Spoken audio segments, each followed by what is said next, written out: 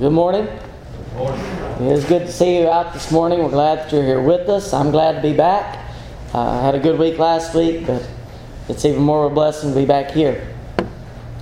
As was mentioned in our bulletin, we do have our Song and Scripture service tonight, and you'll notice there's a little thing in there about that. We want to have the attendance of all of our members tonight, if you're able to be back with us. We have planned to discuss the future of the congregation. We want to discuss ways in which we can grow, ways in which we can reach out to other people, and so we want all of our members present for that. We'll try to do that kind of informally with our meal tonight, just kind of discuss some of those things. So if you're able to be back with us tonight, we would appreciate your presence. Our lesson for this morning is entitled Overcoming the World.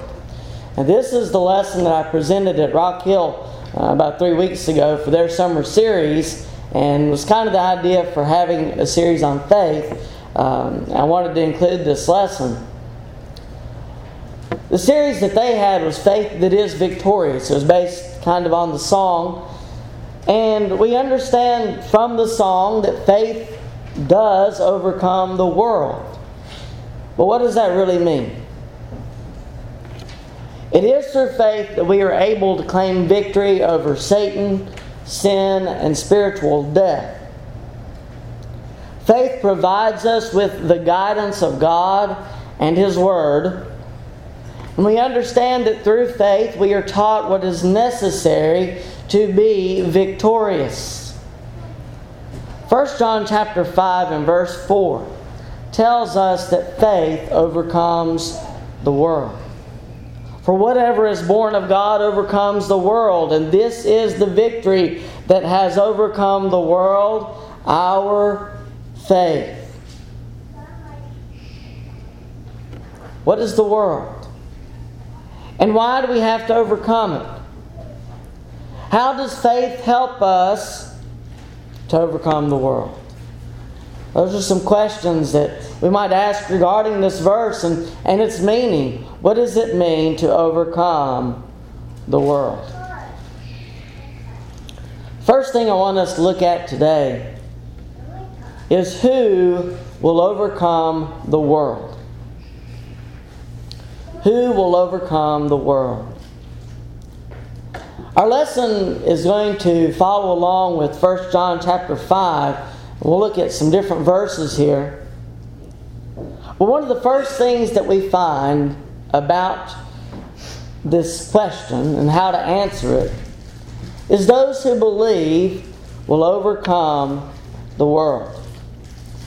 1 John 5 and verse 5 says, "Who is he who overcomes the world but he who believes that Jesus is the Son of God?" We must believe. In Acts chapter 16, verses 30 and 31, we read of the Philippian jailer here, and we read of the question that he asked. In verse 30, "And he brought them out and said, 'Sirs, what must I do to be saved?' So they said, 'Believe on the Lord Jesus Christ, and you will be saved, you and your household.'" Romans 3 verses 21 and 22. "But now the righteousness of God apart from the law is revealed, being witnessed by the law and the prophets, even the righteousness of God through faith in Jesus Christ to all and on all who believe." Who will overcome the world? Those who believe. To overcome the world and be saved, one must believe in Jesus as the Son of God. If we don't believe that Jesus is the Son of God, then we might as well stop right there. There's nothing else we can do. As the foundation that Christianity is based on is the belief that Jesus is the Christ, the Son of God. So if we're going to overcome the world, we have to first believe that Jesus is the Son of God. Now don't get me wrong. We must believe. But the Bible does not teach that belief or faith alone overcomes the world. There's more to it than just believing. Believing should lead us to do more, to understand more. When we look at what Scripture teaches and what we're looking at in 1 John 5, we also understand that not only is belief necessary, it is necessary for us to believe, but not only believing, but we also must be born of God. In order to overcome the world, we must be born of God. 1 John 5 and verse 18. We know that whoever is born of God does not sin. But he who has been born of God keeps himself, and the wicked one does not touch him. A few weeks ago in our Bible class, we discussed the meaning of a verse very similar to this. It says we know that whoever is born of God does not sin. Does that mean that once we become Christians that we cannot sin against God? That's not what it teaches here. We do stumble. We do make mistakes from time to time. Every day there's something that I realize that I could have done better or could have handled better. I realize things that I've done completely wrong and need to correct. Does that mean that what is spoken in this verse is not the truth? No. Look at the rest of the verse. We know that whoever is born of God does not sin, but he who has been born of God keeps himself, and the wicked one does not touch him. We can almost look at it as if we're on a road. As long as you're between the lines on the road, as long as you're in your lane, you're doing what is right. As long as you keep control of your car, or if you're walking or whatever, as long as you keep in control, you're doing right. When you allow yourself to go in a direction contrary to the road, that's when you're going to run off. That's when you're going to leave your lane. That's the way it is with Christianity. As long as we're doing the right thing, as long as we keep ourselves, we will not sin. It's when we allow ourselves to be controlled by another, or allow ourselves to lose control, that's when we do wrong. That's what this verse is teaching. We must keep ourselves in the way of God. And as long as we are born of God and keep ourselves in His ways, then we will not sin. We cannot allow ourselves to stray, but we must be born of God. In John chapter 3, Jesus had to explain the meaning of being born of God to Nicodemus. John chapter 3, let's look at verses 1 through 8. John 3 and verse 1.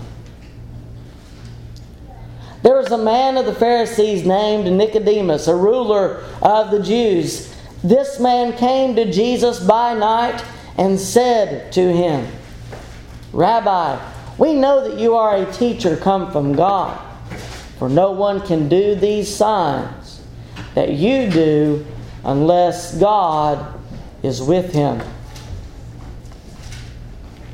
They knew of Jesus. They knew of the things that He was able to do. They knew that He must be from God if He is able to do these things. That's exactly what Nicodemus is saying. In verse 3, Jesus answered and said to him, Most assuredly I say to you, unless one is born of God, he cannot see the kingdom of God. Nicodemus didn't understand. It's easy for us looking at all the Scriptures and putting them all together. It's easy for us to understand what being born of God means, but Nicodemus didn't have that understanding. In verse 4, Nicodemus said to him, How can a man be born when he is old? Can he enter a second time into his mother's womb and be born? It didn't make any sense to him. How can one be born again once he's been born? How can he go back into his mother's womb? He was thinking in worldly terms and in human terms. But Jesus explained this to him in verse 5. Most assuredly, I say to you, unless one is born of water and the Spirit, he cannot enter the kingdom of God. That which is born of the flesh is flesh, and that which is born of the Spirit is spirit. Do not marvel that I said to you, you must be born again. The wind blows where it wishes, and you hear the sound of it, but cannot tell where it comes from and where it goes. So is everyone who is born of the Spirit. Jesus told him, you must be born of water and of the Spirit.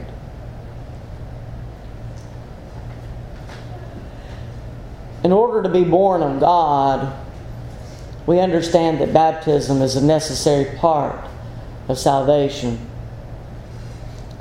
There's nothing special about the water that we're baptized in. But it's special when we come in contact with the water as God has set forth for us to do. It's what God does when we are baptized. Go back to the Philippian jailer in Acts chapter 16. Now he asked what he must do to be saved, and he was told, believe and you shall be saved. It wasn't a lie, it was the truth. Because if we believe, then we are obedient to what is necessary in order to be saved. And baptism was a part of that. And I believe that Paul and Silas, I believe that they taught him to be baptized. And otherwise, would we have verse 33? Acts 16 and verse 33, and he took them the same hour of the night and washed their stripes, and immediately he and all his family were baptized. Why would they be baptized? Why at that time of the night? Why not wait until morning? Because it was necessary in order for him to be saved. It was necessary to believe, but it was also necessary to be baptized. Mark 16 and verse 16, he who believes and is baptized will be saved, but he who does not believe will be condemned. He who believes and is baptized will be saved. We must do both in order to be saved. Salvation doesn't come until after belief and baptism. But he who does not believe will be condemned. Why? Because he who does not believe is not obeyed either. There's no reason to reiterate that. If you don't believe, you're not going to obey, so why would you be saved? You're not. Belief is necessary. Baptism is also necessary in order to be born of God. Those who heard Peter's sermon on the day of Pentecost were told to repent and be baptized in the name of Jesus for the remission of their sins. Acts 2:38. Paul tells us that one believes with the heart, and with the mouth confession is made unto salvation. Romans 10 and verse 10. We must do all of those things necessary in obedience in order to be saved. Believe.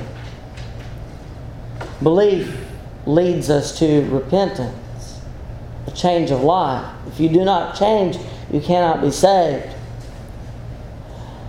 Belief leads us to confess that belief before others. We believe that Jesus is the Son of God. Do we believe that He died for our sins, was resurrected to give us victory? We believe those things to be so. With the mouth confession is made unto salvation. And we are baptized for the remission of our sins. And until all of those things are completed, we do not have our sins taken from us. So faith leads us to obedience. That's a very important part of salvation. One must believe.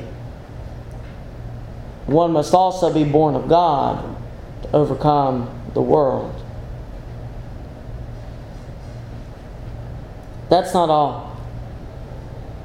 We also learn from Scripture that faith and obedience does not make us a child of God. Because there's something else that we must do. 1 John chapter 5. Let's look at verses 11 through 13. 1 John 5, 11 through 13. And this is the testimony that God has given us eternal life. And this life is in His Son.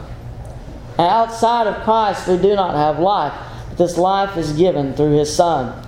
Verse 12, He who has the Son has life. He who does not have the Son of God does not have life.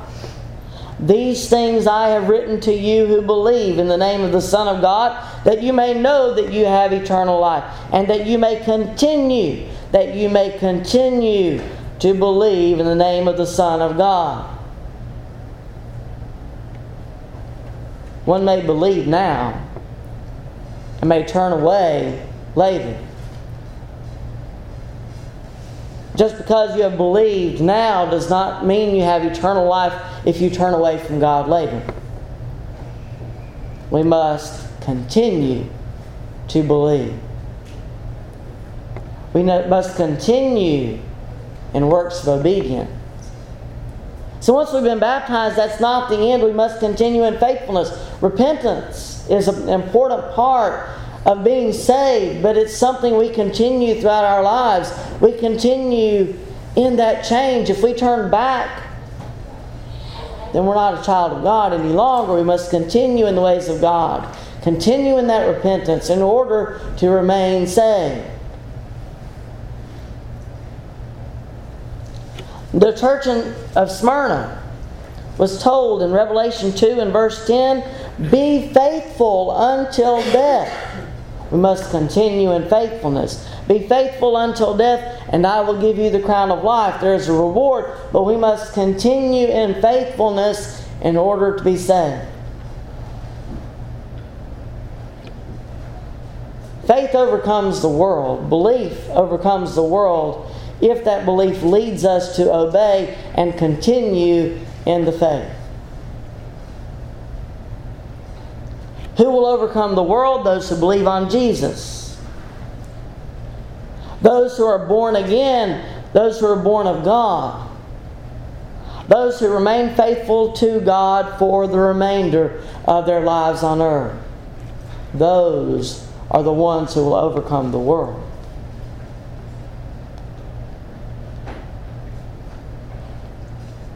First John chapter 5 also gives us warning of the sway of the wicked one. The sway of the wicked one. 1 John chapter 5 and verse 19. We know that we are of God, and the whole world lies under the sway of the wicked one. Satan is referred to as the ruler of this world.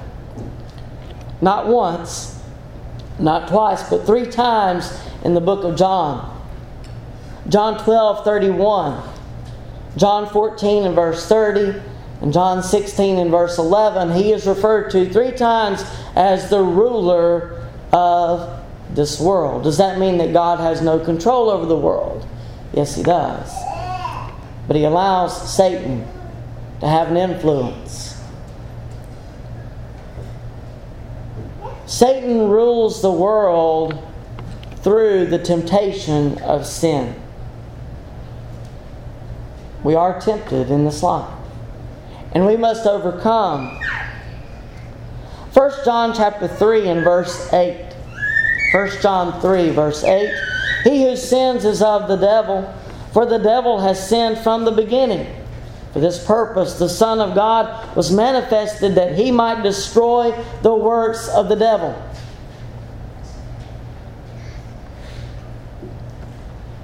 Satan is allowed rule in this world. But God, seeing what Satan could do, knew that a sacrifice had to be made. He sent His Son to die on the cross to overcome Satan. And we who believe, we who obey, we who are in Christ, will also overcome the world. It's through His Son that God destroys the works of the devil. Through inspiration, John warns us in 1 John 2, verses 15 through 17. Do not love the world or the things in the world. If anyone loves the world, the love of the Father is not in him. For all that is in the world, the lust of the flesh, the lust of the eyes, and the pride of life, is not of the Father, but is of the world. And the world is passing away, and the lust of it, but he who does the will of God abides forever. Jesus set a perfect example, as we read in Hebrews chapter 4 and verse 15. For we do not have a high priest who cannot sympathize with our weaknesses, but was in all points tempted as we are, yet without sin. Go back to Matthew 4 and Luke 4. We read of the temptations of Jesus. Satan tempted Him, and yet each time He used Scripture, He overcame Satan. He set the example because Jesus showed us that in the flesh that He could overcome Satan. So we in the flesh can also overcome Satan if we are determined. If we learn from His example, and if we follow His example, we can overcome the temptations that we are faced with. Jesus understands our weaknesses. He understands our trials. He's been there. He's done that. He understands. And that can bring us comfort. We must also overcome Satan. We are warned of the sway of the wicked one, and we are warned to overcome it. If we overcome, and there is a reward. We do have a reward for overcoming. Go back to 1 John chapter 5, and let's look at verses 11 and 13 again. 1 John 5:11. And this is the testimony that God has given us eternal life, and this life is in His Son. Verse 13. These things I have written to you who believe in the name of the Son of God, that you may know that you have eternal life. Our reward for faithfulness is eternal life with God and His Son in a place that is reserved for us. 1 Peter chapter 1 and verses 3 through 5. Blessed be the God and Father of our Lord Jesus Christ, who according to His abundant mercy has begotten us again to a living hope, or a lively hope, depending on which translation you use, through the resurrection of Jesus Christ from the dead, to an inheritance incorruptible and undefiled, and that does not fade away, reserved in heaven for you, who are kept by the power of God through faith for salvation, ready to be revealed in the last time. Heaven is a treasure for us to seek and find, Matthew 6 verses 19 through 21, Jesus said, "Do not lay up for yourselves treasures on earth, where moth and rust destroy and where thieves break in and steal. But lay up for yourselves treasures in heaven, where neither moth nor rust destroys, and where thieves do not break in and steal. For where your treasure is, there your heart will be also." Our treasure is not on things of this earth. We may have all kinds of nice things on this earth, but that is not our treasure. Our treasure is eternal. Our treasure is everlasting. Our treasure will never be taken or destroyed in any way. Don't lay up for yourselves treasures on earth, but lay them up in heaven with God. We understand that heaven is being prepared for our coming. John 14, verses 2 through 4. "In my Father's house are many mansions. If it were not so, I would have told you. I go to prepare a place for you. And if I go and prepare a place for you, I will come again and receive you to myself, that where I am, there you may be also, and where I go you know, and the way you know." The way is through faith and obedience, leading to salvation in Christ.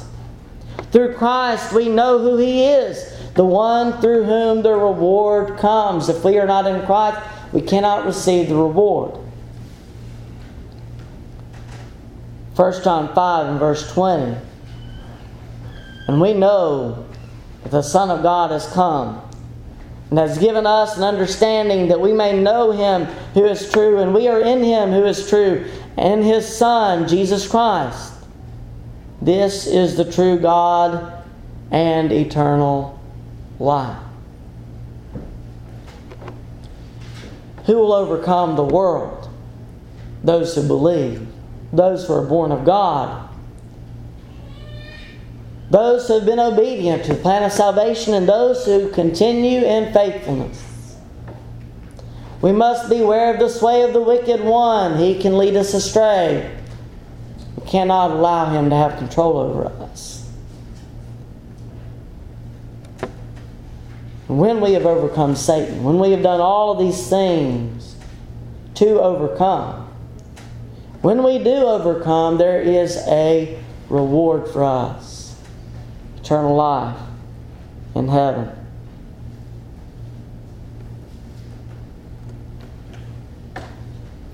An explanation of the parable of the tares, Jesus said this in Matthew 13, verses 37 through 43.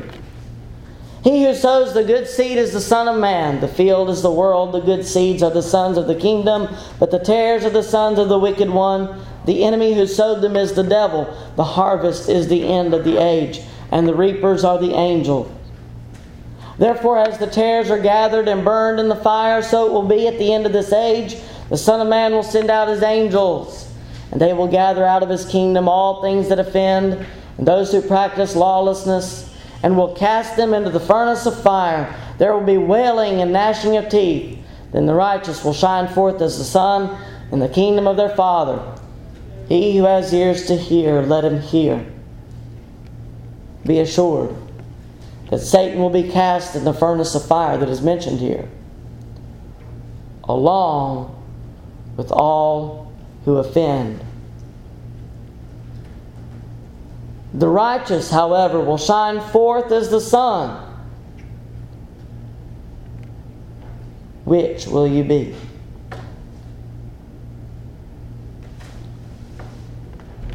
Will you cast your lot with Satan and all those who are of the world? Those will be lost in darkness eternally. Or will you be with the righteous? Will you shine forth as the sun?